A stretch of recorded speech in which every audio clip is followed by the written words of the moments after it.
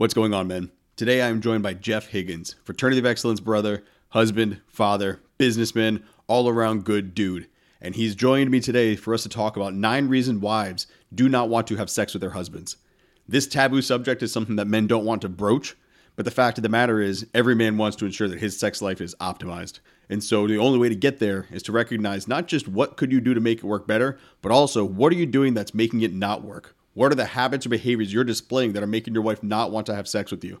We dive into that today. Make sure you don't just listen, but you apply the advice. Also, check all the links below. That way you can start following Jeff because he has jumped in the content creator's game, and I am more pumped than anybody out there because I know what this man has to deliver. So let's get right into the episode with Jeff Higgins and myself, Zachary Small, on 9 reasons why wives do not want to have sex with their husbands and what we can do about it. This is what makes men, men. We're men, right? Oh, indeed we are, sir. Welcome to another episode of the Family Alpha Podcast. This is where Zachary Small is working to keep masculinity in men, in marriages, and in all fathers. The information shared here is meant to be applied. We're changing the world one man at a time. Now, let's get into the episode with Zach Small on the Family Alpha Podcast.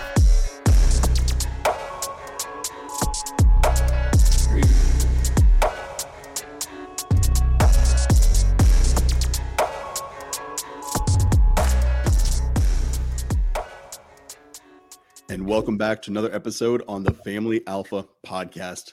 I am joined today by repeat guest. We recently had him on an episode talking sobriety. Today we're talking sex and marriage. That would be Jeff Higgins. Jeff, fraternity of excellence brother, met multiple times in person, big family man, married, father, and still crushing it in life. Jeff, welcome to the podcast. Super psyched to be here today, Zach, talking about a great subject, how to get men happier about their marriages. Well, that's the name of the game, man. And so you dropped a Twitter thread recently that really caught some attention. You know, people start tuning in when people start talking about sex and marriage or sex in general. You know, it's a hot topic in society, the balance between men and women that we see going on, looking to bring improvement in relationships. There's multiple reasons people hit that, not to mention the haters. You had a few trolls coming in there. I saw that too. And so it's interesting people's take on all of this. But before we get into all that and we get into, you know, the thread that you dropped and the 9 lessons we're going to share here today to help men improve their sex lives, or 9 things they can stop doing that is at least damaging their sex lives, I want to get to know a little bit more about you. So for those who don't know Jeff Higgins, who are you? What brought you to the content creation realm? And how are things going?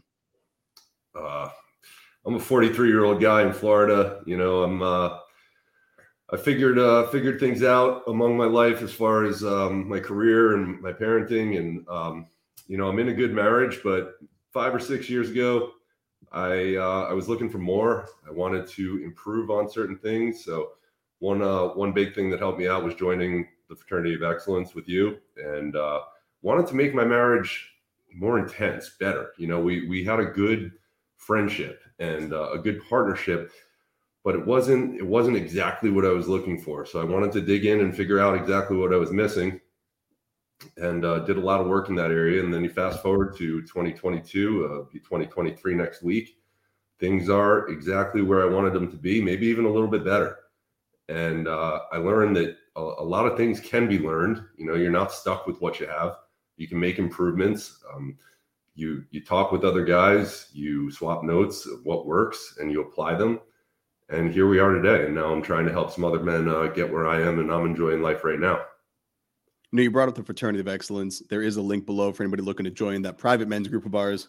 But in there, I've had a front row seat to your growth. And that's one of the reasons I really wanted to talk to you, because it seems like you found a way to get where men are trying to go. You found a way to do it. And when men do that, one of the things I look to do is kind of extrapolate how you did it, the dots you connected, what you saw that got you in motion. Because the way you did it, it's going to be different. It's different than the way I did it. It's different than the way other men are going to do it. But the lessons learned, those can be applied to any relationship. That man just has to cater to his woman, you know? And so a great example I talk about baseball with my son. Well, when you hear that, you should hear tennis or football or whatever your kid does, hockey. I never mentioned hockey, but since you're here, I'm going to bring it up. So it's important that as men are listening to this, keep that in mind. The lessons we're going to talk about are applicable to your marriage, but you've got to find a way to apply it your way. And again, because I've had a front row seat and I've been able to see that growth, one of the things I've noticed is the more dialed in you became, the better your relationship became. And so most men, and this is an issue, and I'm wondering if you've seen it as well, they're just good enough. And you mentioned it yourself. You had a good partnership. You were getting along. Maybe the boat wasn't getting rocked, but something was missing. And it makes me think of the man who can wear that shirt, and he's not obese, but when he takes that shirt off, he's not impressive. And so he doesn't have any motivation to really get better because he's just good enough. He's looking good in this shirt. Nothing stands out. He doesn't have a health scare. His gut might not be covering his belt, but at the same time, nobody's complimenting him. Nobody's turning their head when he walks by. And so I think that's where a lot of men are with this sex standard in their marriage. It's like, well, we get along, so maybe I should just accept this. Maybe this is normal and how it's supposed to be. I don't really have a need to get better. And is that something you've seen? And if so, before we get onto the list, how do men get through that? What sparked you to wanting more than just good enough? I've always been unsatisfied with mediocrity. When I chose my career path, I chose it because I wanted excellence out of it. I didn't want to just be satisfied with mediocrity. I was always looking for better. One of the beauties of being a man is that you are so in control of your outcomes that you can improve to places based upon your output and your effort. The information is out there, and it's all up to you, your drive, your internal motivation. So, I've made a lot of progress with my fitness just because I decided that guy looks better than me. Why should I let that be? Like, I'm as good as him. All you got to do is put in the work. And then, you go along and you get the results you're looking for, and it snowballs. And now you got the momentum going, and it's easier to maintain than get there. So if you put in the work to getting where you want to go, then life just gets better. So, that's one thing I wanted to mention about how much control we have as men over our lives. We only have one life. It's like, we better do it. We better do it now, because 10 years you look back and you either took the opportunity or you missed it. But as far as why are guys satisfied with the status quo, I see a lot of fear. You don't want to lose what you have. It's good enough. I don't want to risk losing good enough. And another part of it is they're just scared of their woman. They're scared of the moods. They're scared. Well, we'll get into that with the reasons, but that's some of what I see. That's a great breakdown, man. And it really does highlight the fact that good enough is the death, of great, because you stop, you stagnate, and then you fall apart. And to your point on only having one life, that's really a good point to drive home here. You have one opportunity at this. It's like Eminem. You got one shot, one opportunity. You got to take it. And so when we're looking at this, man, why go to your grave having had just enough sex? Just enough happiness. Like, when you look at marriages, why would you not look at them and be like, man, I want the best ever. I want to be walking around with a wife. When they show the video, like, oh, every man wants a woman to look like this. And like, she's got like the puppy dog eyes. She's like eating his soul with her eyeballs. Why would you not want your wife of decades to look at you like that? Why would you not want your children, and this beyond marriage, but your family, why would you not want your children to be like proud of you being their dad? And looking up like, that's my dad. He's going to get it. Or he's the hero. He's going to save the day, whatever it is. Why would you not want to be the man who walks around and when you take your shirt off, people are like, damn, look at you. 30 years old, 40 years old, 50 years old, even 20. Let's go back 20 years old. A lot of young men are struggling with this. Why would you not want to put the effort into where you can get, and I don't care if you call it vanity or whatever it is, but you get the admiration that comes with building something that can't be bought.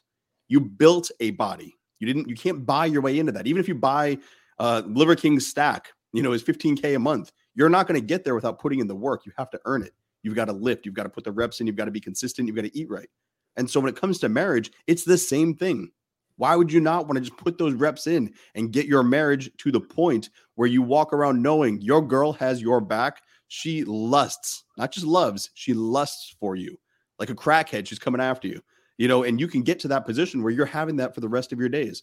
There will not be a point where Jeff or I are like, oh, now it's good. I'm 55 years old. Now it's time to throw in the towel. There are men in their 60s inside FOE right now who are pushing and going beyond that. So I know it's possible. And so I don't see why any man would ever accept that outside of either, as you said, they're afraid to rock the boat and lose what they have. They've got one in the hand. Why not keep that one blowjob on the birthday a year? Once a month sex, if that. If they rock the boat, maybe they'll have nothing.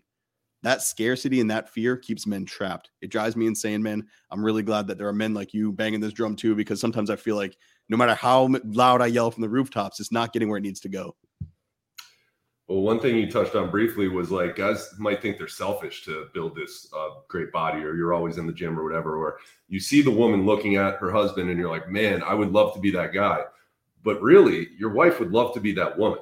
So you getting to a higher level, like that's a gift I've given my wife and my family, is so that she can relax into her own feminine and happiness and admire her husband.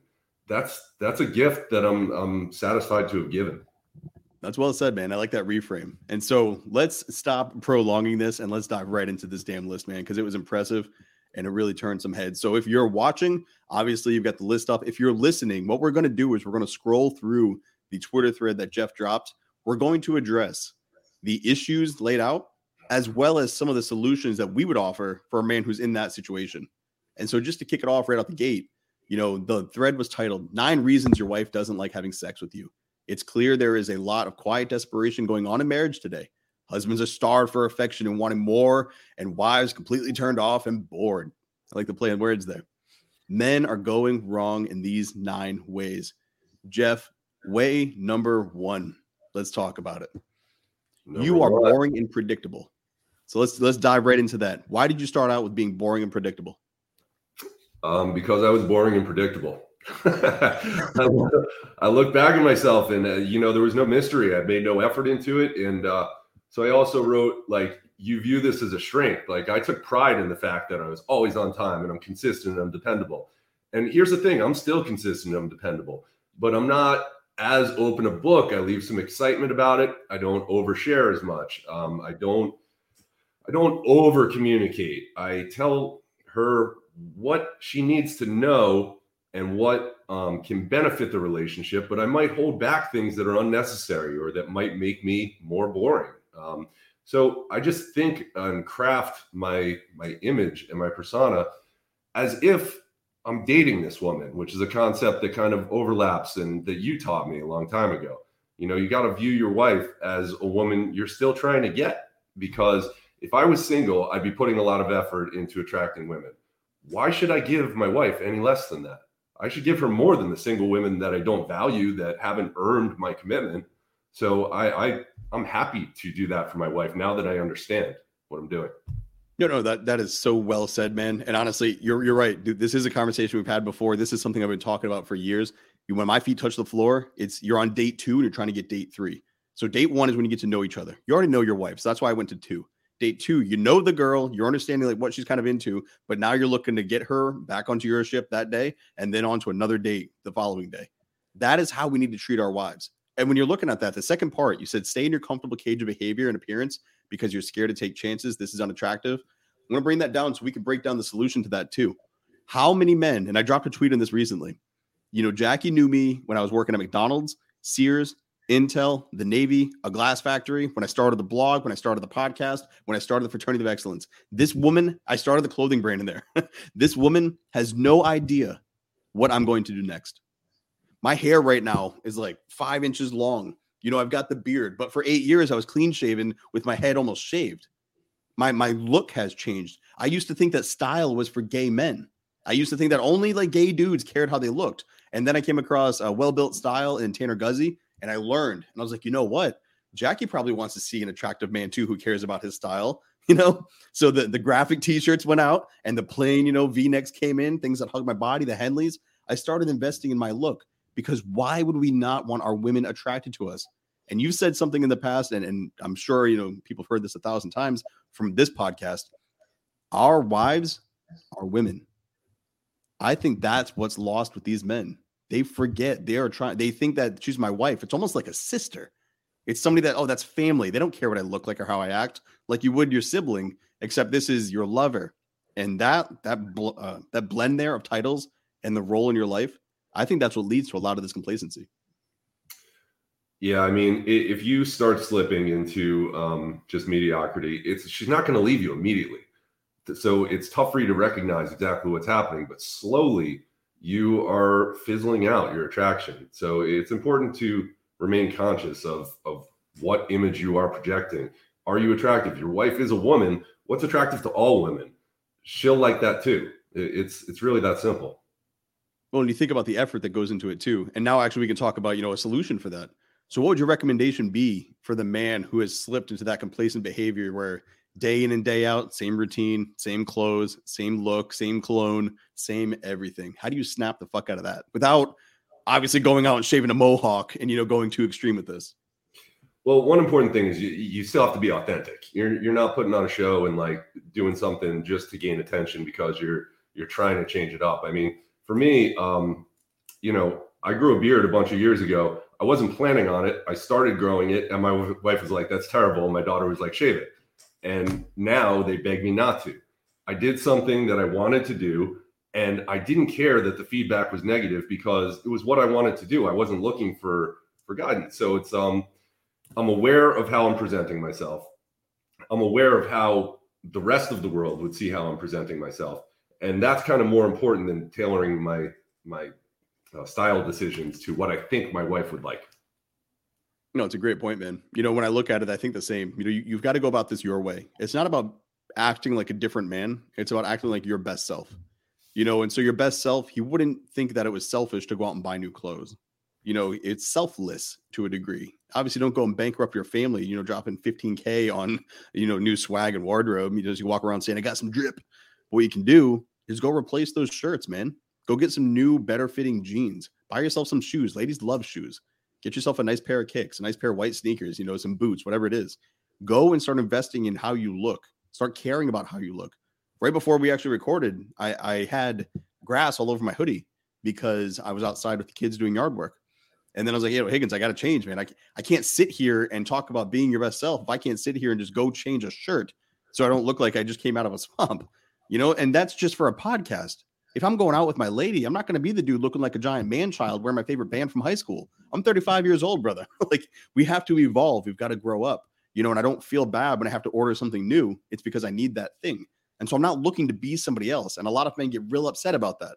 Oh, you're telling me to be like your alpha bro. Well, fuck yeah, I am. I want you to be the alpha bro. I want you to be the dude in charge of your life 100%. But I'm not saying you've got to go and put on a show and try to be the next Dan Bilzer or Andrew Tate or Grant Cardone or whoever the hell, whatever international playboy you're following at the moment. What I want you to do is be your best you. And that requires you looking the part. And so even if you have a beard, like same thing as you, Jeff. And it's funny because exact same story. Nobody wanted it. I grew it. Now nobody wants me to shave it. But guess what? I'll put beard oil on this thing. I'll get it around the neck. I don't let my cheeks come up to my eyeballs. I shave those things so it still looks good. It looks maintained. It's not just this wild thing growing on my face. I care about it. Why? Because I care about how I'm perceived by the world, because that's how the world works. If you look good, you will feel good. And I'm all about feeling good, man. I'm all about being confident in my look and my appearance. I'm about going out there and knowing the standard that you will see or judge my family upon is that we want you to see. I don't want you looking at me thinking he's a giant kid. I want you looking at me and be like, all right, that's a good looking man. And the lowest hanging fruit, like you mentioned, was like the graphic tees and stuff like that. Dress like an adult. You don't need to have your favorite NFL team on your t-shirt every day. All right, let's get to the second one on this list. The second thing is you constantly look to her for guidance. Jeff, man, you came out the gate swinging. I love it because she is your wife, not your mother. And so you break that down by saying an exciting man leads the way. Decisiveness is a gift to give your woman. She does not want to help you figure things out. You're a man. Figure out the best course of action for the family and lead the way. Again, you're ruffling feathers here because we're talking about men leading and the world is very anti that. But that's exactly what has happened in every single relationship that I have seen turn around to where both the husband and wife are happy. And so when you drop this, what does it mean to you when you talk about men constantly looking to the wife for guidance? Yeah, decisiveness is the operative word. When I look back at what I was doing wrong when we were just good friends, but it wasn't as hot as I wanted it to be, I bought into a lot of the equal partnerships. We're equal. We both. No one is above the other, and that's not what it's about. It's my wife doesn't want to make a lot of the decisions. She would rather I make some of the decisions. It takes the pressure off her. Again, it's another gift I give to the marriage. She doesn't have to do that. She can trust that I will make the decisions for her. When you're looking at that too, one of the things that stands out to me is how many men say they don't care. They don't speak their truth. And do you think that they're afraid to voice an opinion because it might upset the boat again or make some waves? Like, why do you think so many men, if you were to ask me, or if Jackie would ask me, Zach, do you want Chinese food or Mexican food tonight? I would say Mexican. Mexican food is the greatest food in the world. And so it's always going to be Mexican. But I would never say, I don't care. I wouldn't say, what do you want? She's come to me asking me, I'm making my decision. So why do so many men struggle with that? They can't even choose where they want to eat. Never mind life choices and leading this family. And how do they expect their woman to trust them to save the day when shit hits the fan if they're not even willing to choose where they want to eat some food? It's just a lack of understanding. They don't understand when she says, would you like Chinese or Mexican? She's really saying, please make the decision for me. I don't want to choose. Like, I want you to take that responsibility off my plate. So do it for her. It really is that simple, man. You know what? I think people nuke this, but now let's talk about the solution. And so when you're looking to resolve this, how does a man start the process of making decisions when he's uncomfortable doing so? I mean, if you don't know how to do it, just pick one and learn how to do it along the way. You'll get more used to it after you try. It doesn't matter if it's Chinese or Mexican. I mean, if you have Chinese tonight, have Mexican next week. Just pick one and try it out, and then you'll get more comfortable making decisions along the way. See how it goes. I mean, you might surprise yourself that, holy shit, like that is what she wanted. She wanted me to make a decision, and she's happier eating the Mexican because she didn't have to make the decision herself. Well, it's like when we talk about men planning the date, just telling her like, hey, we're going somewhere at this time on this day. You're going to wear something like this. This is the venue we're going to. So pick an outfit like that. Or I like this outfit. Go with that. Men have a very uncomfortable time making choices like that for their woman. I know men who can't order food for their girl. They couldn't order at a restaurant. My wife has fucking food allergies, man. So not only can I order for her, but when I order for her, I also have to be that guy who's like, no cheese, no eggs, no dairy, making sure and I don't care, man, because I'm taking care of my family. Men should be able to do this. And so when you're looking at the problem there, the issue is when you are unable to say what it is you want, you are unable to express who it is you are to your spouse. And how do you want her to meet your needs if she doesn't know who you are, what it is you want, because you don't even know what it is you want. You don't know what you're allowed to have. And I think that brings us right to the solution of this is that you choose your path, man. You don't say like, am I allowed to make this decision? Just go make the decision. Go live your life. Go start acting like an adult. Again, instead of a man-child, you are not meant to be another kid for that woman to raise. You are her lover. You are her husband. You are the man that she tied her lifeboat to with the expectation that you were going to fulfill your potential and continue going in the trend that you were on when she married you. But so often that part's lost. It's like you're the man, you've got your friends, you got your hobbies, you're locked in, you're a squared away dude. You get married and you're like, I don't care about where we eat. I don't care about what we wear. I don't care where we go, who we talk to, or anything else in the world. I don't care. I got my girl. I'm just going to live and die with whatever I'm allowed to get along the way. That is a death sentence. I will not live. I will not live like that. And I don't want my fellow men living like that. Amen. 100%. I mean, we talk about how a lot of the way women approach their relationships has a lot to do with how their relationship was with their father.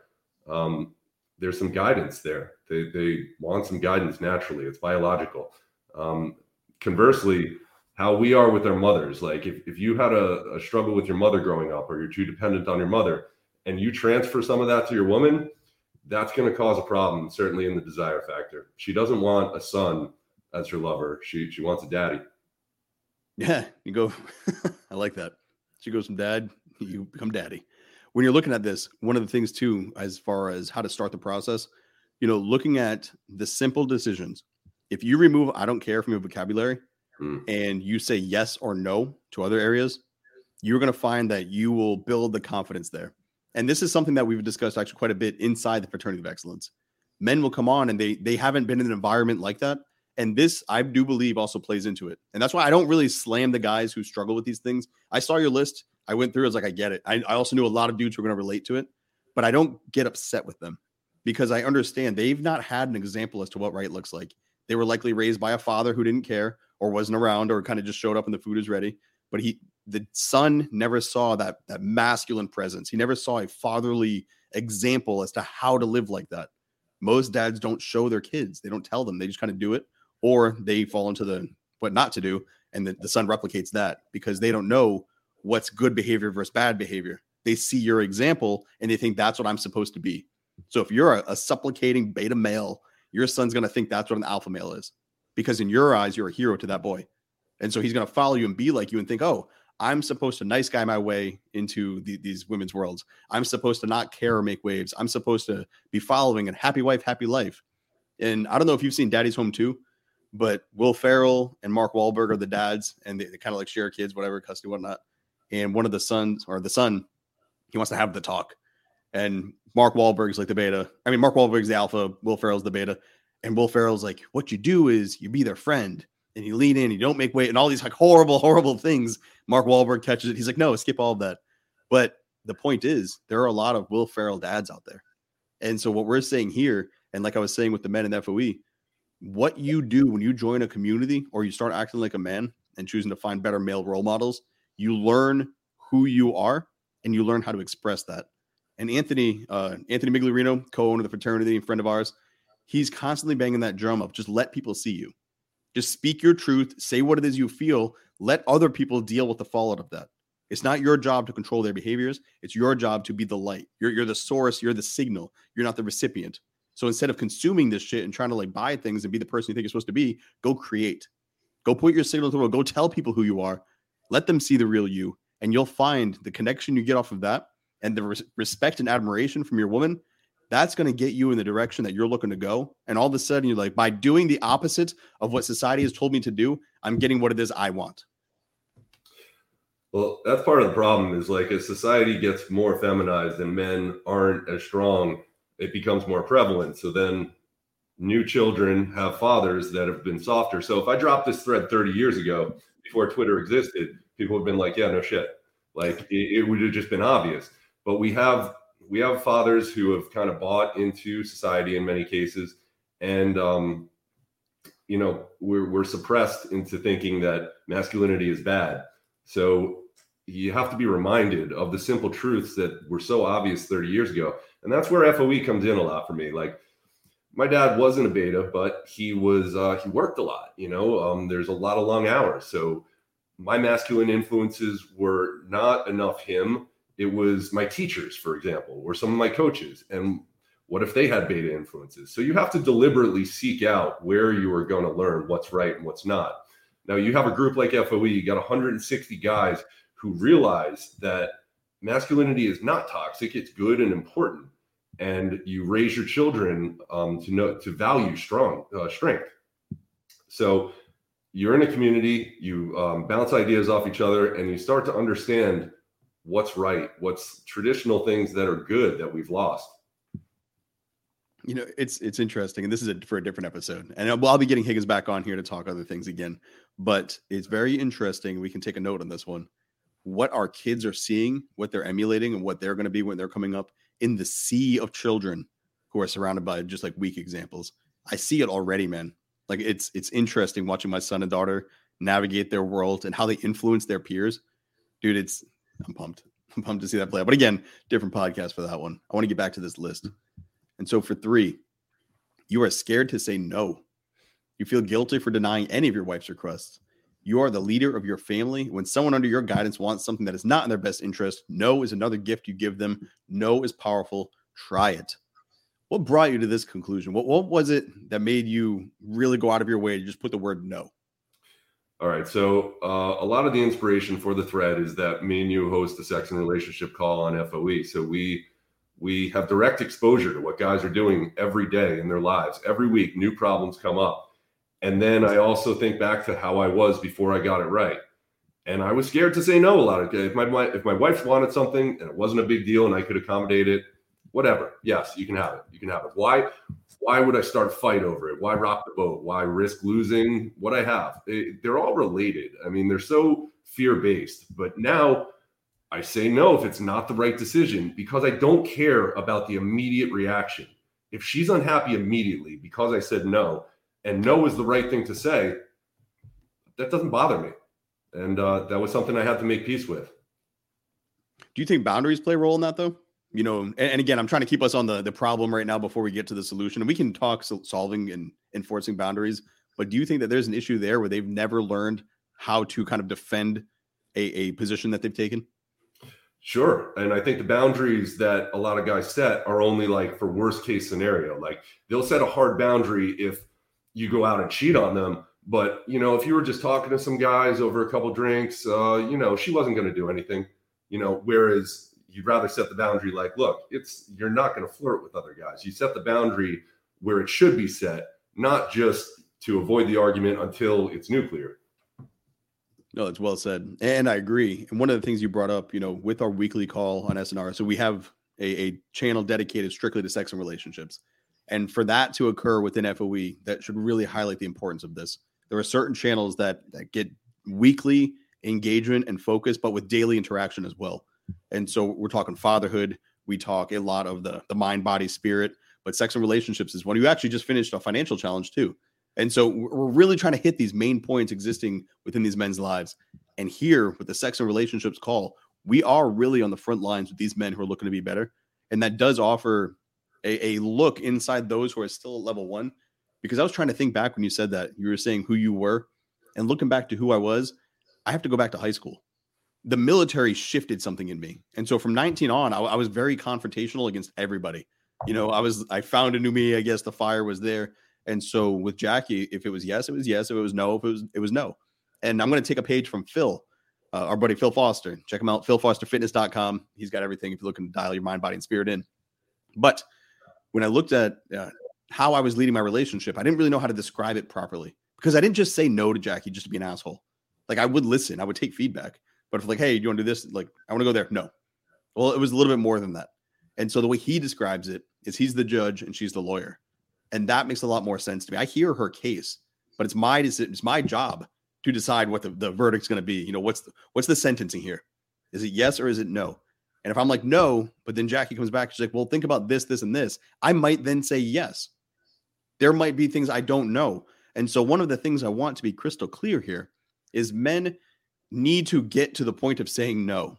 Get to that. Sometimes just say it, just to fucking say it, just to get yourself comfortable, like being confrontational. No, I'm not going to do that. No, I don't want to do this. No, I'm not going to go there. Say no more. But at the same time, once you get to that rhythm, don't fall into the habit of saying no. Start learning how to interact and properly lead your people. And so this is where I would like to shift it a little bit to boundaries as well, is there are times where the answer or the issue going on, it's not really challenging a boundary.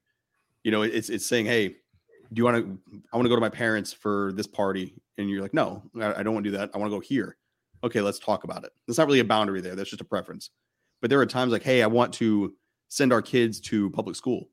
If you're bent on homeschooling and that's a fucking boundary, it's like, no, we're not doing that. We agreed to this. We're doing this. We're going down this path. Unless you can present a really good reason as to why I'm missing something here. No, we're not doing that. And so have you found, or as far as boundaries go, where's your stance on developing, enforcing, and importantly, is there room for compromise? Yeah, I'm glad I get to expand on this a little bit, because I want to make it really clear. My wife's input is very valuable to me. I love my wife. I care about her, and she's a great woman, and I couldn't say enough good things about her. So if she has input, I listen and I consider it strongly.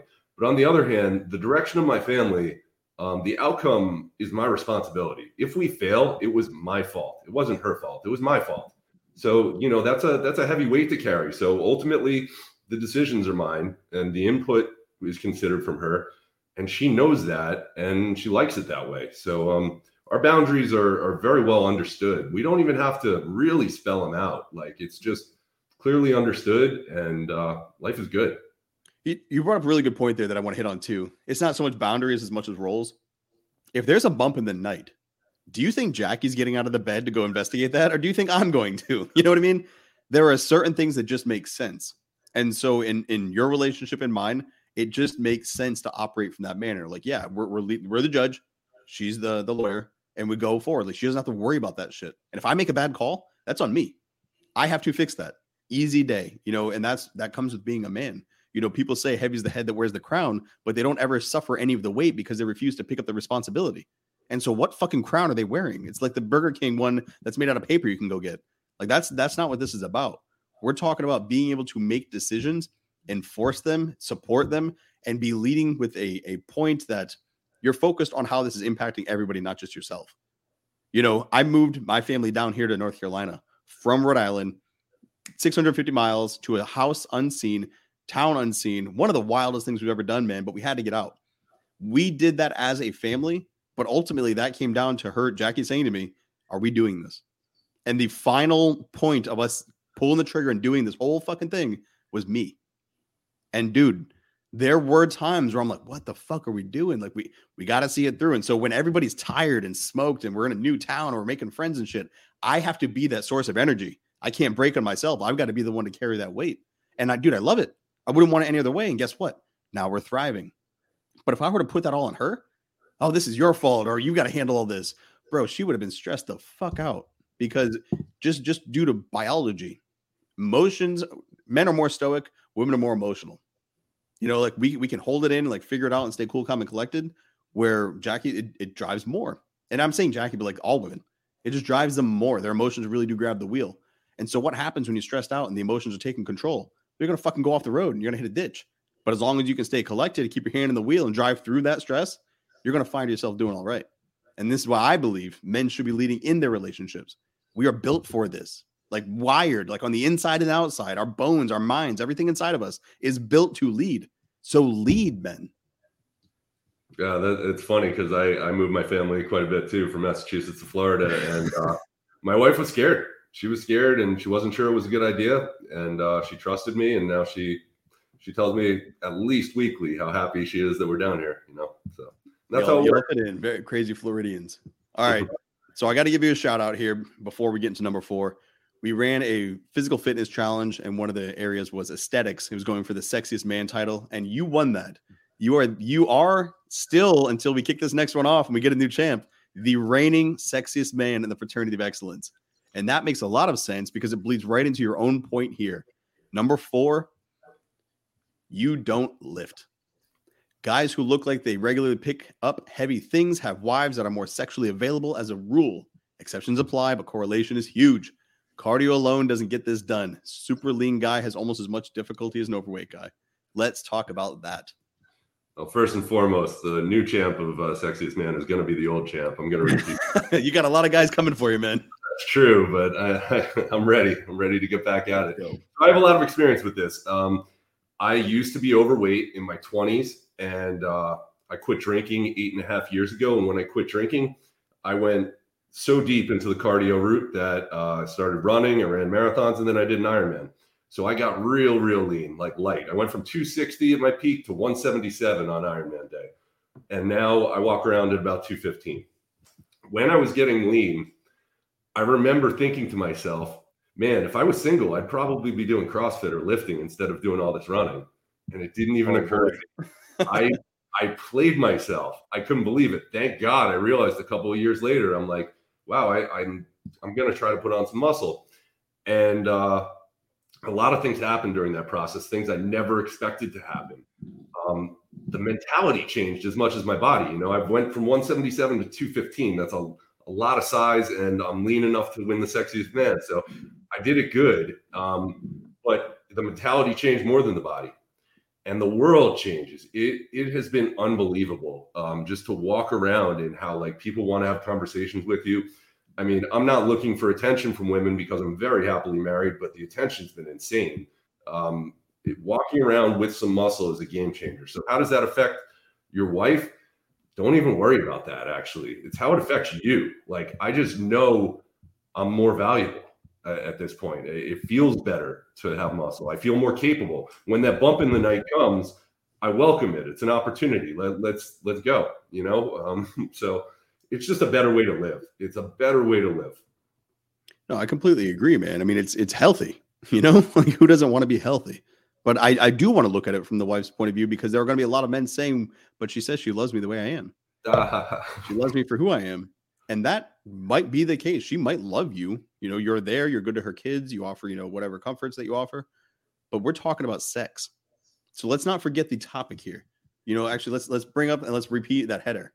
9 reasons your wife doesn't like having sex with you. So we're specifically focused on one element of your relationship here. And this is where I think it's so important for men to remember your wife is a woman.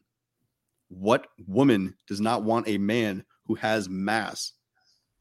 What woman does not want a man who does not have a beer gut, who does not throw his back out when he sneezes, who does not relate more to Peter Griffin and Homer Simpson than he does like Rocky or Rambo or any of the fucking action heroes out there?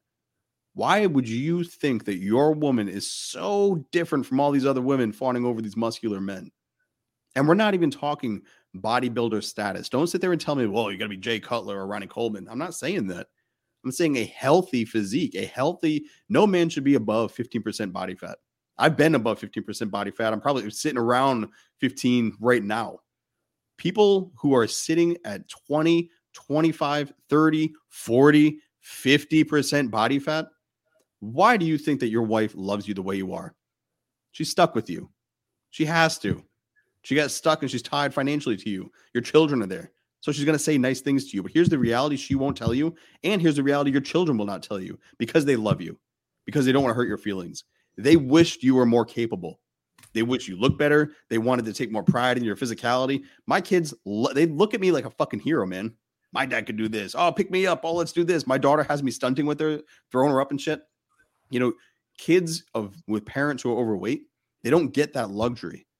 They don't get to have those moments. And so this isn't just a vanity thing. This is truly, and this goes back to what Jeff was saying, what happens inside of you when you know I'm a man who does the right thing when nobody's looking. I'm a man who can pick heavy shit up off the ground. I'm a man who can run and who can climb. I'm so confident in my competence of my physicality that I just walk around with like an air of, I know I've got this. I don't try to hide. I don't worry, like sucking my gut and like tilt my hip. Somehow my fucking belt is still showing. I have a stomach that goes straight down, you know, and this comes from reps. And I've shared my photos. You know, there was a fat Zach out there and I recognized it. Again, big shout out to Phil. That's who I worked with to get my hormones dialed in, my nutrition dialed in, my physical training dialed in. I sought help. And so nobody's going to knock you right now for being fat. But what we're going to do is knock the shit out of you for staying fat because you've been given the information. If you're listening to this podcast from this point forward, it is now a choice to stay where you are.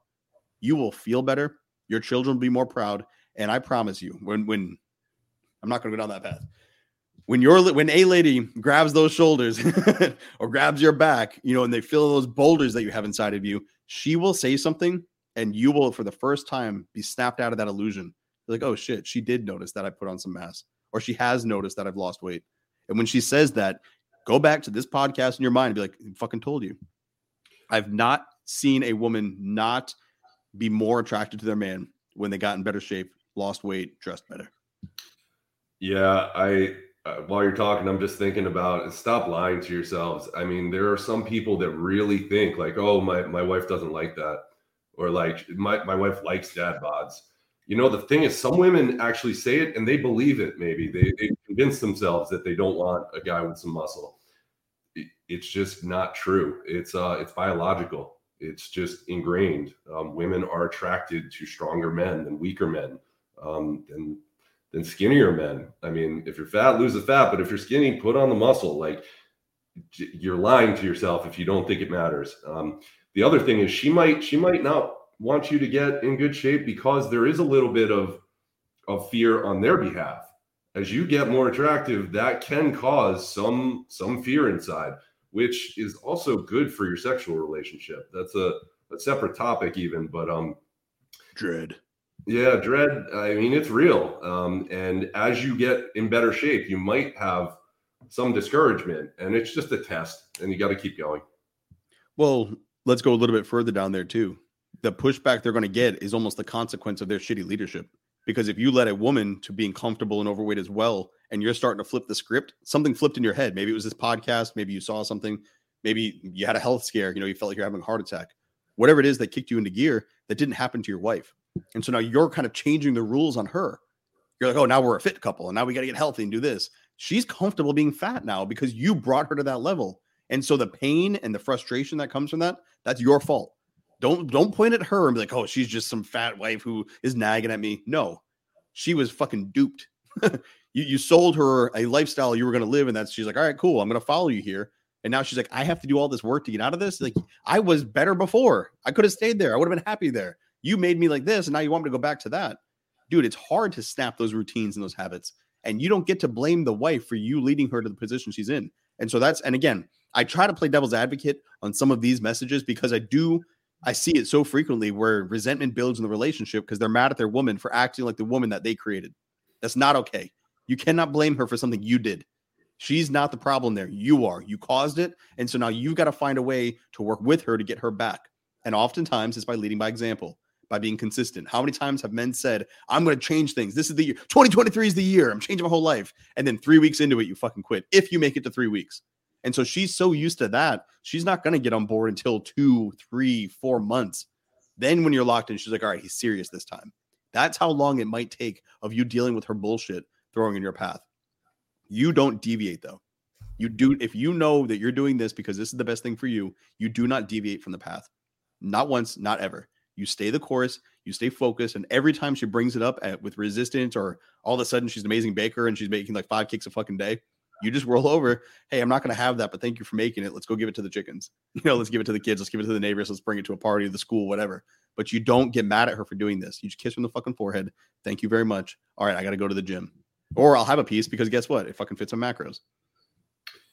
Yeah, so maybe you're listening to this and you're having an epiphany and you're like, oh my God, I got to do this, but it's so overwhelming. It sounds like a lot of work. It is a lot of work, and it doesn't have to be done overnight. You take it one step at a time and you lean in to do the work, because you have 2 choices. You could either do the hard thing or you can do the easy thing. And it's back to one life. In 2 years from now, are you going to be glad you made the decision to really dig in, to do the hard work, to lead yourself and your family to better health? Or do you just want to avoid it and keep on doing what you're doing? And if you join FOE within the next 2 weeks of me posting this, you can jump in on the physical challenge we're running, which I'll be doing. Jeff, I'm coming for you, man. It's on. All right. Number 5 reason why your wife does not like having sex with you. You are emotionally unstable. You get angry. You drink and get silly. You can be triggered by her goading you into argument. All these emotional highs and lows are feminine. There are times to, and this goes back to that emotional control and being driven by emotions I was talking about. All these emotional highs and lows are feminine.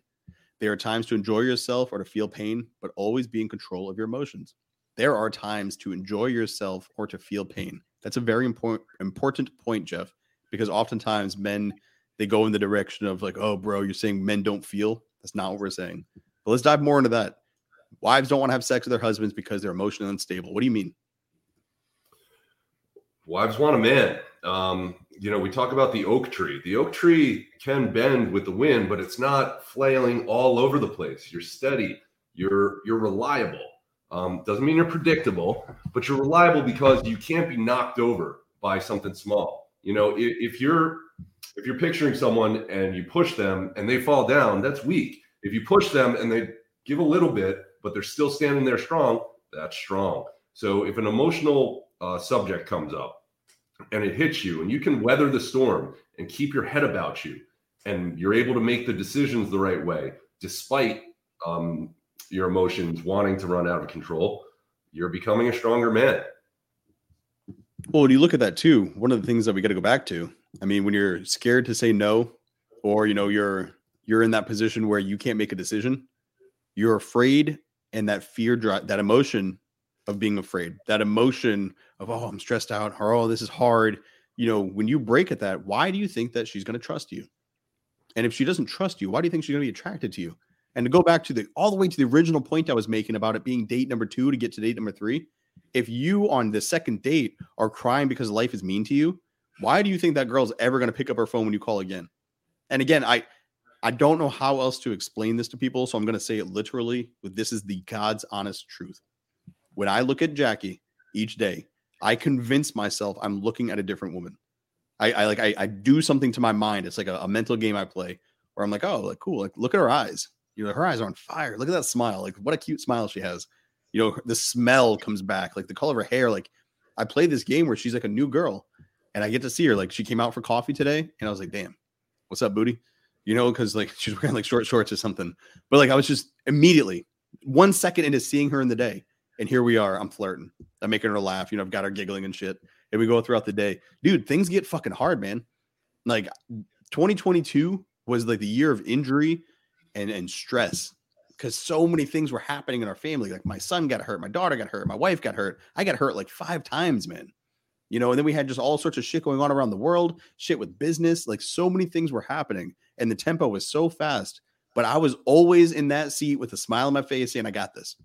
We're good. Like, I'm not going anywhere. We got it. We're locked in. And when the waves would hit, you fucking take it. Cool. When Jackie would hit me with waves, take it. The kids, whatever. I would go to the fraternity and be like, yo, guys, shit's fucking crazy, huh? Let me offload a second. I got all this shit going on in my head. I would offload to the men. They'd be like, all right, cool. Here's what I'm thinking, or here's what I'm seeing. All right, go forward and get after it. All right, thanks, bros. Fist bump. I'm back in gear. Not slowing down, not worried at all. Emotions controlled. Now, do I ever show emotions to Jackie? For sure. She's my wife. And so if I'm frustrated, I'll sit there. If I see something in the news that's absolutely like, we're going to vaccinate children, we're going to vaccinate pregnant women, I'm like, fuck, babe. Like, what the fuck is wrong with people? Why aren't they seeing what I'm seeing? Like, I share that frustration. You know, if things get weird in our life, like I share that. If I have any questions about like our parenting or where we're at with the kids, like I'll talk to her about where I'm at and where she's at. This is normal human behavior. But men are not meant to be man-childs. You don't want to be a man baby where you're controlled by these fucking things. You should be able to speak to your spouse about what you're feeling without being controlled by what you're feeling. You should always be in charge, always in control of what it is that's happening inside. And if it's slipping away, that's for your fellow men. That's for your tribe of brothers. That's not for you to word vomit onto your wife. She doesn't need your failings, because then as soon as she gets it from you, she's like, fuck, I guess I have to grab the wheel. And now you've got a power struggle going on. Yeah. When my wife brings me heavy things and I am unflappable and I got this, and that's the answer. Like, she knows now, like there's nothing she can bring me that is going to cause me to panic because I got it. It's a belief in myself that I developed more. Like, I've gotten through everything for the last 43 years. Why will I not get through tomorrow? I mean, I know that. I believe in myself. So it's not hard not to react, not to be overly emotional. You know, if she wants drama, she can call any one of her friends and she'll get the highs and the lows. If she wants, I got this and you cannot get me off balance, that's attractive. She likes that. That's a good point, man, because I think I've said exactly that. You know, there are times where she'll bring something up and the same thing she'll bring up in a different way, and the same thing a different. I'll be like, stop. I'm not going to give you what you're looking for here. Like, call your mom, call somebody else, call my sister. Like, I'm not the one though. Like, I don't care, or I've already handled it, made my decision. I'm not changing from that. And so she's like, all right, fine. You know, and she's even said things like that. She's like, you're so locked in. I'm like, yeah, I'm not worried about things that you don't need to worry about. You know, I don't let things stress me out. You know, there's enough things that are stressful in the world to not let your insides, you know, become immature and childish to where they run around making problems. Like, I don't need to make problems. I don't need my emotions drawing on the wall. Like, they're locked in. I'm in charge of them. We're in control. Things are working out well. But if you don't get that right, it actually does lead you to the next section here. And so, number 6, and this is for the emotionally unstable men, you guys are walking on eggshells. So many men are scared of their wives' bad moods. They are controlled by them. They'll do anything to avoid them. Fear. This is pathetic. When you alter your behavior to accommodate a potential temper tantrum, you are unattractive and weak man. Jeff, man, you are pulling no fucking punches with this list. And I love it because it's what men need to hear. So what did you have in mind when you were talking about this? What kind of situations do you see men walking on eggshells? It comes up a lot on the calls, as you know. Guys just make choices to avoid confrontation. You avoid confrontation because you're scared. And what are you scared of? Oh, my wife is going to act bitchy towards me.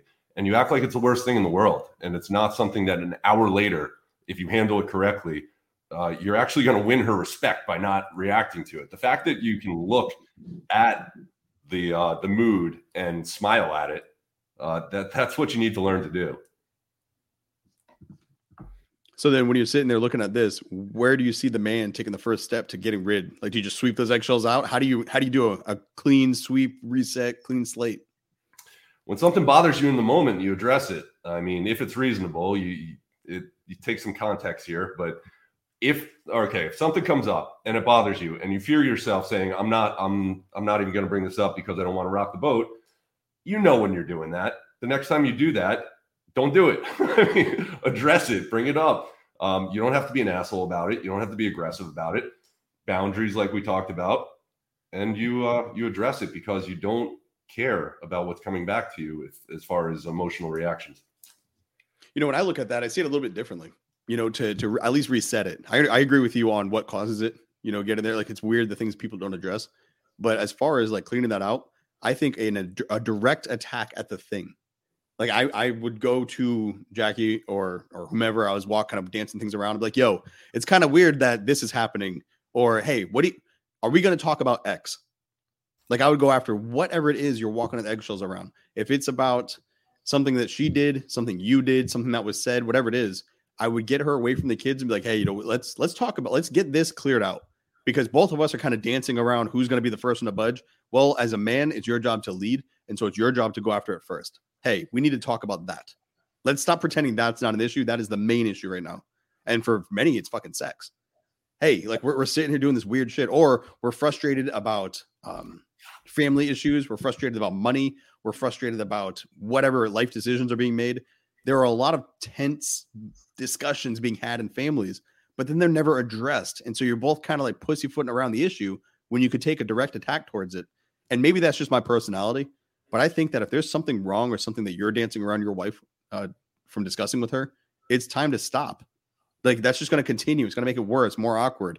Go after and have the exact conversation you want to have. Lead yourself to the point where you're able to do that. And you'll find that once it's off your mind, the air in the house just breathes. You get that pressure off you. The eggshells are gone. You start working towards a solution instead of talking about a problem with her. Yeah, that's a great point. I'm actually thinking about some recent interactions that we've had on the calls. And some people, they realize it, and then they take like a weak, half-assed attempt where they beat around the bush to try to express what they're thinking, but they're scared to directly do it. So if you're beating around the bush, if you're a little wishy-washy, be real direct about it. That is avoiding the eggshells.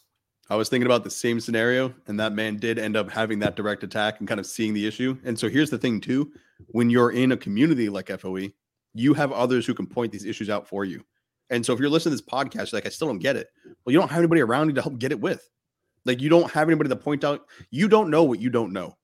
And so that's one of the reasons I say, like, I do my absolute best, but it doesn't mean I'm perfect, because there are just things I'm missing that I just didn't see. And so I need friends to reach out and be like, yo, there's a hole over there. Hey, you forgot about this. Hey, check that out. When you roll on a strong network, people make you stronger. And this is why I believe in the whole pack mentality. I'm not the lone wolf kind of guy. I work in a pack. I work in a team. I will lead a team on my back, but that doesn't mean I'm not going to not have a hole in my own foundation, because every single man is going to have their strengths and their weaknesses. And when there's a weakness, you need somebody else to point that out for you to strengthen it. A quick example, and this goes as far as like the literal definition of not even knowing you're fucking up. I was doing face pulls. Phil and I, we were at the CME in Las Vegas. I've just face pulls, man. Like, the simplest exercise. You grab the rope, you pull it at your fucking face, and you separate it out to hit your fucking lats in the back. Phil comes up. He's like, no, man. He's like, put it on this angle. You raise your elbows up and then just flex in your back when you pull it. I didn't realize I was kind of chicken winging it to give it more of my biceps and shoulder as opposed to hitting the back muscles. Didn't even know. You have somebody there. He's like, hey, he put his hand between my shoulder blades, squeeze them together. Dude, it was like the first time I ever worked that muscle out. I was smoked like 10 reps in because I hadn't trained that. I was using the bigger muscles and I wasn't hitting the ones I wanted to hit, but I needed someone to point that out. And so there are a lot of men who are, I'm doing the reps in my marriage. I'm putting the reps in to be my best man. Yeah, but you're making a mistake and you don't even know. And that's why you need other people to point it out. Dude, I am the most lone wolf that it comes. I've worked by myself for 15 years. And, FOE, you have the counsel of other men. Like, I can't, the guy that we're referencing, his marriage is improving because he's leaning in and he's applying the information. We're not there just to circle jerk and have no one ever get anywhere. It's about getting from point A to point B. And the progress is being made on the calls. That's a beautiful thing too. I love seeing dudes win. It's like the greatest part of this. All right. Number 7, you treat her like boss mommy. A woman is not turned on by a boy who needs her permission. Again, it sounds self-explanatory, but there's actually a little bit more going on here. So Jeff, when you're talking about the boss or the mommy, what are you seeing in modern relationships that kind of highlights this?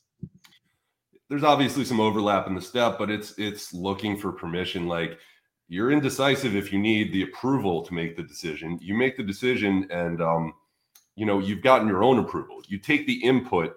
You're the mommy.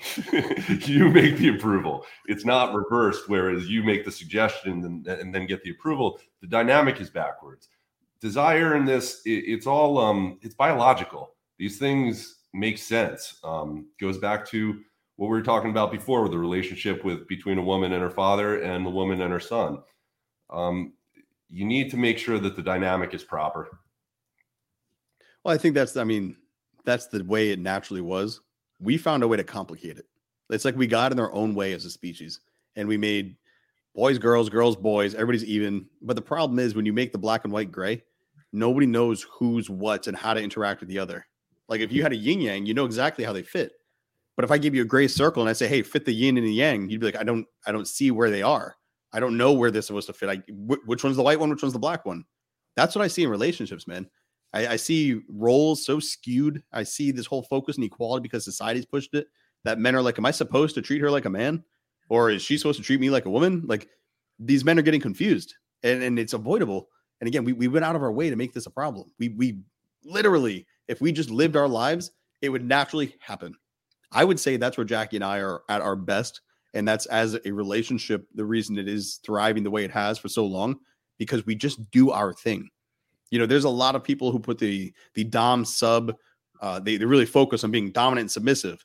We live that naturally. I don't really say we live that lifestyle, but I would say that's exactly what it would align with, you know, because there's the masculine, the feminine, the male, the female. There's a healthy balance, the yin and the yang. You know, my wife is going to be the one who runs up and gets the kids when they're hurt. I'm going to be the one that stands there and says, hey, get up. We got to get stronger. You know, it's just natural ways we go about ourselves, and it works harmoniously. It works perfectly. And the reason being is that I'm being me through and through, and she's being her. And that's what I love about her. And that's what she loves about me. But if I were to start treating her like my mom, we would be the biggest wrench thrown in our gears.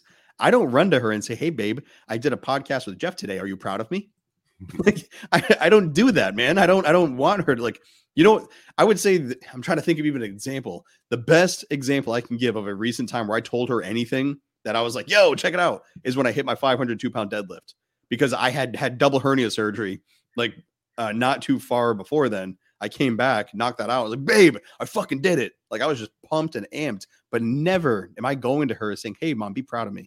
Hey, mom, do I get a gold sticker? Am I allowed to wear this? Hey, mom, can you go buy all my clothes for me and tell me how to dress and tell me what to wear and tell me how I'm allowed to speak? And do I get permission to get a haircut? What do you want me to get for a haircut? You see how fucking pathetic that sounds? And then pull it back and go watch Marriages. And that's exactly what's happening. That's exactly what you see happening. It's fucking, it doesn't work, man. It's unsustainable. And honestly, a mother does not want to have sex with her child. So if you're acting like a child, the results speak for themselves. Your approval seeking shouldn't come from your wife. You don't get validated by external. You need to have your inner scorecard. I judge on how well I've done in the day by how well I've done on the day. And even my wife's opinion, that doesn't affect my judgment. I know if I've been honest with myself. You know yourself, honest appraisal. Don't seek approval from your wife. She's not your mommy. I'm going to bring up the next one now. I had more to say to this, but it blends into this. And so this is where number 8 comes in. You put her on a pedestal. Men are they're going to have a hard time with that, because we're supposed to worship the women and children first, ladies first. Women are goddesses and men are just brutes, you know, and then you even directly address it. You say, if you ever say I outkicked my coverage, and this is the one that I was about to bring up, she's out of my league. Stop immediately. Ask yourself, why would my wife have passionate sexual desire reaching down to someone beneath her? Women are attracted to top tier men. Stop self-deprecating. Bro, I have brought it up in the group. I brought it up on the podcast and the blog. Self-deprecation and self-deprecating men are literally taking their shotgun, pointing at their feet, shooting themselves in the foot and saying, why can't I run? You are the one telling the world you suck. You are the one that is telling your wife, like, your happy wife, happy life. She is the point of my existence, not just a part of it. She's this great thing, and I'm just this dumb animal. I'm so lucky to have my wife. Why do you think so poorly of yourself? And why do you think if you are that bad, she should think highly of you? It's insane, dude. I fucking hate this element to people's personalities and the social conditioning that's created it, because it literally has men hating themselves and then wondering why the world hates them. Words matter. Neuro-linguistic programming, that's a real thing. And, you know, if we tell ourselves we suck, we'll start to suck and we'll start to believe it. But I actually explained this one pretty well. Like, why would my wife have desire reaching down to someone beneath her? We know that's not how women work. Women don't desire losers. They desire winners. So why are you telling her that you're beneath her? You know, that one's pretty simple. People do it. They're self-deprecating all the time. And they're saying my better half and I outkick my coverage. And it seems harmless until you actually look at what it is. And it's a really, really stupid thing to do. So stop immediately. And think about that. You know, my better half. I'm glad you brought that up, because that's so common. It's just so accepted, but you don't ever see the wife singing about the husband. You never ever see the wife say, here's my better half. Why? Why is this a one-way thing? And I'll tell you right now, when I introduce Jackie or when I want to bring her up in like a manner like that, where I'm like, hey, here's my girl, I'll say, this is my beautiful wife. Mm-hmm. My beautiful wife. That's it. This is my girl, but not my better. She's not my better half. You know, and when you look at where people are ranked or how they're doing, you know, there's like, oh, you know, you could have done better, or she's too good for you, or all this shit. Like, that doesn't fly. If you said that to Jackie, she'd be like, you fucking kidding me? That's my husband. Do you know what the fuck he does? She would go out of her way to defend that if somebody even said that about me. We don't play that game, you know, but a lot of people do. And so when that gets brought up to her or brought up to me, they're like, oh, my wife, the ball and chain. I'm like, yo, Jackie's legit. Like, she makes me better. She helps me become a better version of myself. I can go and do things with men in the FOE. I can go do things for speaking engagements, whatever, and know that my home is taken care of. How could I do any of those things if my house is going to fall apart? If I had a low tier woman who's going to fuck things up, there's no way. I'd be stressed out. I'd be thinking about home the entire time. No, I've got a girl who's motivated and driven, and we have a standard that we maintain. So I'm not going to make her look bad by saying I'm a piece of shit, and she's not going to make herself look bad by saying I'm a piece of shit. And the inverse is also true. She's going to get me amped up because she's like, yo, that's my guy. And I'm like, yo, that's my girl. We take pride in each other. We don't put the other one down by self-deprecating ourselves or try to elevate the other one by pushing us down. Like, I push me up and I bring her with me. And if she's the one dealing with these people, she'll push herself up and bring me with her. She'll be like, yeah, no, I'm fucking amazing. And so is Zach. The dude's fucking awesome. If you don't have a wife who's going to do that, it's because you conditioned her to not talk well about you. Or she doesn't believe that about you because you've convinced her not to. I walk around like I'm the fucking man. And guess what? The world responds in kind. And if I don't have that irrational self-confidence, I'm telling you right now, this marriage is going to fall apart. If I doubt me, or if I second guess me, if I start attacking Zach, Jackie's gonna be like, what? Something's wrong. She'll go fucking haywire if I start to collapse because I'm not me anymore. I became somebody else. And so this whole self-deprecation thing and just the better half, I can't be around it. I can't hear it. But the funny fact is neither can my wife. So this is not just a male thing. My wife is awesome. Like, she's phenomenal. I choose her over everyone, but it's impossible for me to outkick my coverage. Someone's better than, like, it's just, I don't even get the concept anymore. And it's funny how accepted it is. But when you break free from it, you can't go back. All right. Number 9, we get the last one here. You are not focused on your mission. What are you about? What drives you? Find a goal. Anything to work on that requires dedication to improve. Immerse yourself in it. Impose your will in the world and go get what's yours. Focus on mission, not your wife. I want to bring this back to something I said a little bit earlier. To me and you, our wives are a part of our lives. They're a part of our mission, but they are not the point of our lives. They are not the point of our mission. We were not born to serve our wives. We were born to live great lives, and we found beautiful women who wanted to support that journey along the way. That's how it works. But I'm wondering, when you wrote this, or even in your story, when did that really click for you? At what point do you think you phased over to where you realize, man, I'm meant to be more than a supplicating husband and father. I'm meant to be more than just a plow horse.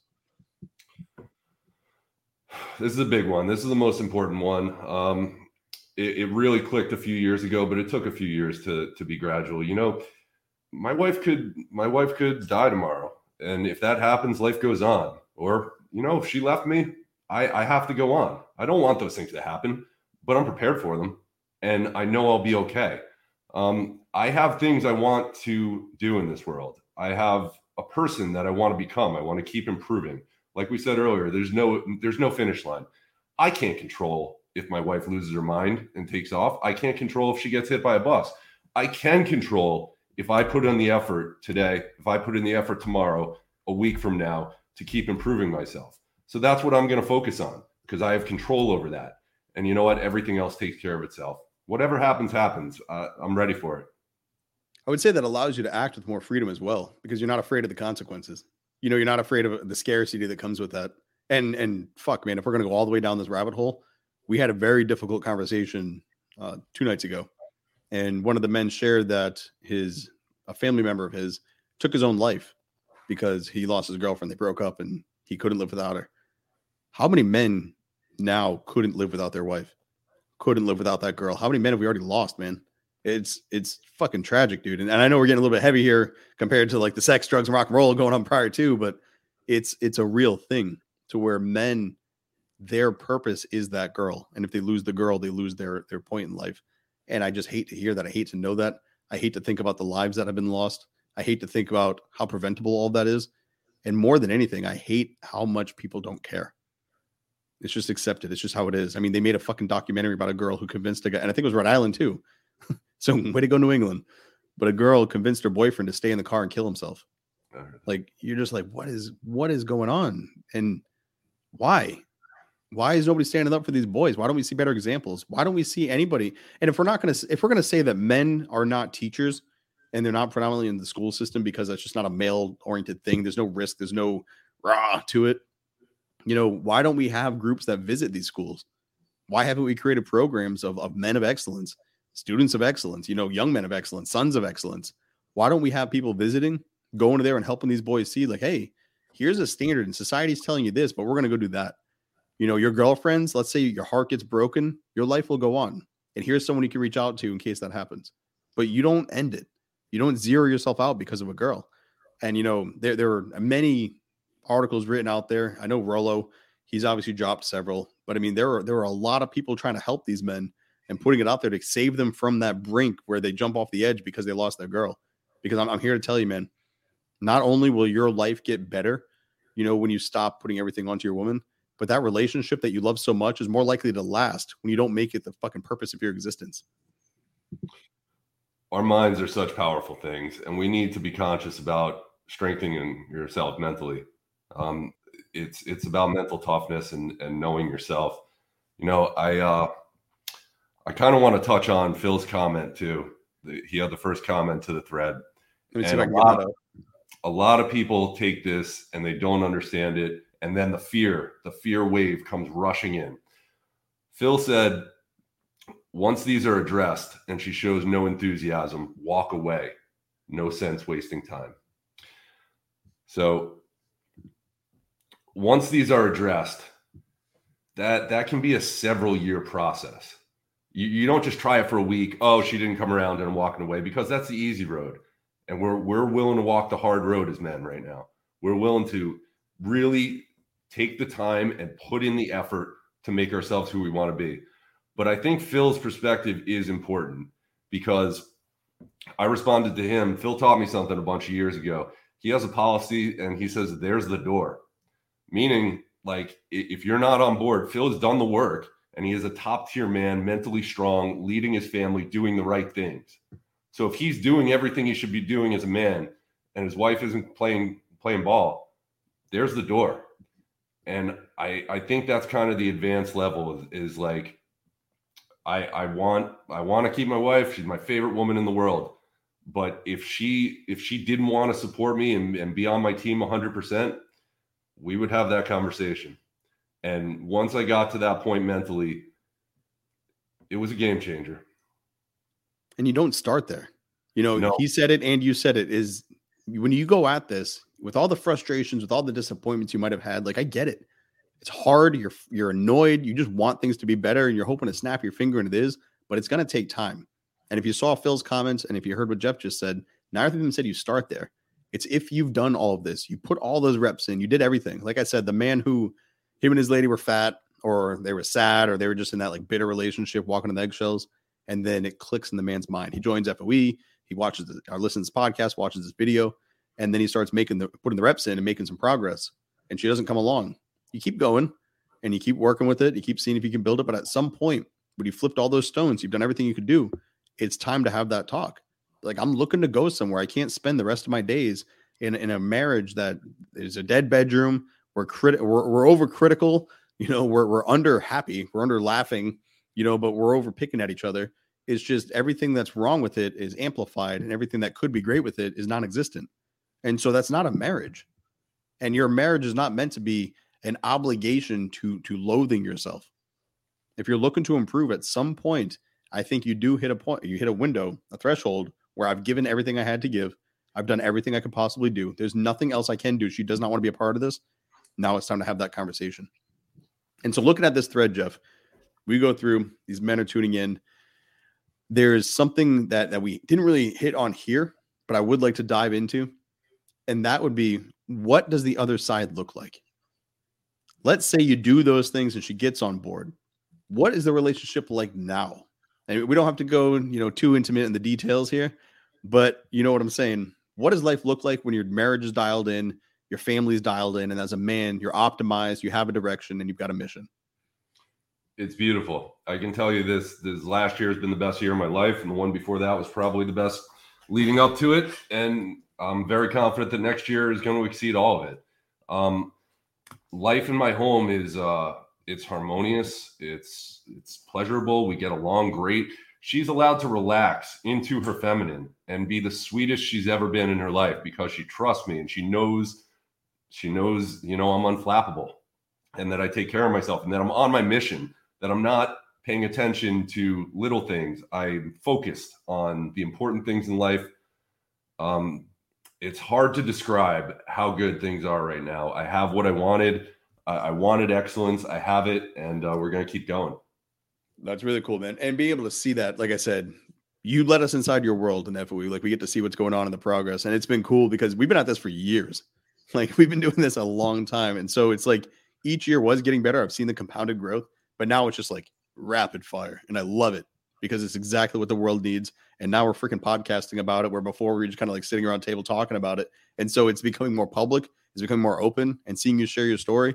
I've got links to Jeff's Twitter below. I highly recommend you guys follow. If you're following me, you need to be following him. Now, I'm putting that out there. If you're going to follow me, you want to be following Jeff, because the message coming out is just fucking fire. It is helping. It is applicable. It is not going to waste your time, which is one of my favorite things, because I don't have any time to waste. And so I look for actionable advice. I look for content that will help me improve, and I get it. And so, Jeff, what's the primary way for these people to reach out if they want to connect with you? Hey, you follow me on Twitter. I'll teach you a few things about money too. Just at Jeffrey Higgins.